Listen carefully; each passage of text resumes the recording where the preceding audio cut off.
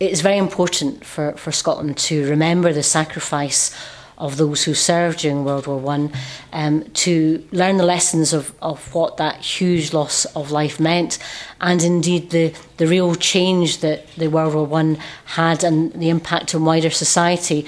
for women and for others. But there's some profound issues that we need to make sure that we understand coming from the events of conflict. And I think we do that in an appropriate tone, we do it with an appropriate commemoration, but we also make sure that this is about an understanding, and I think Norman Drummond is well equipped to help Scotland carry out that activity. It also comes at a time where we've just announced £1 million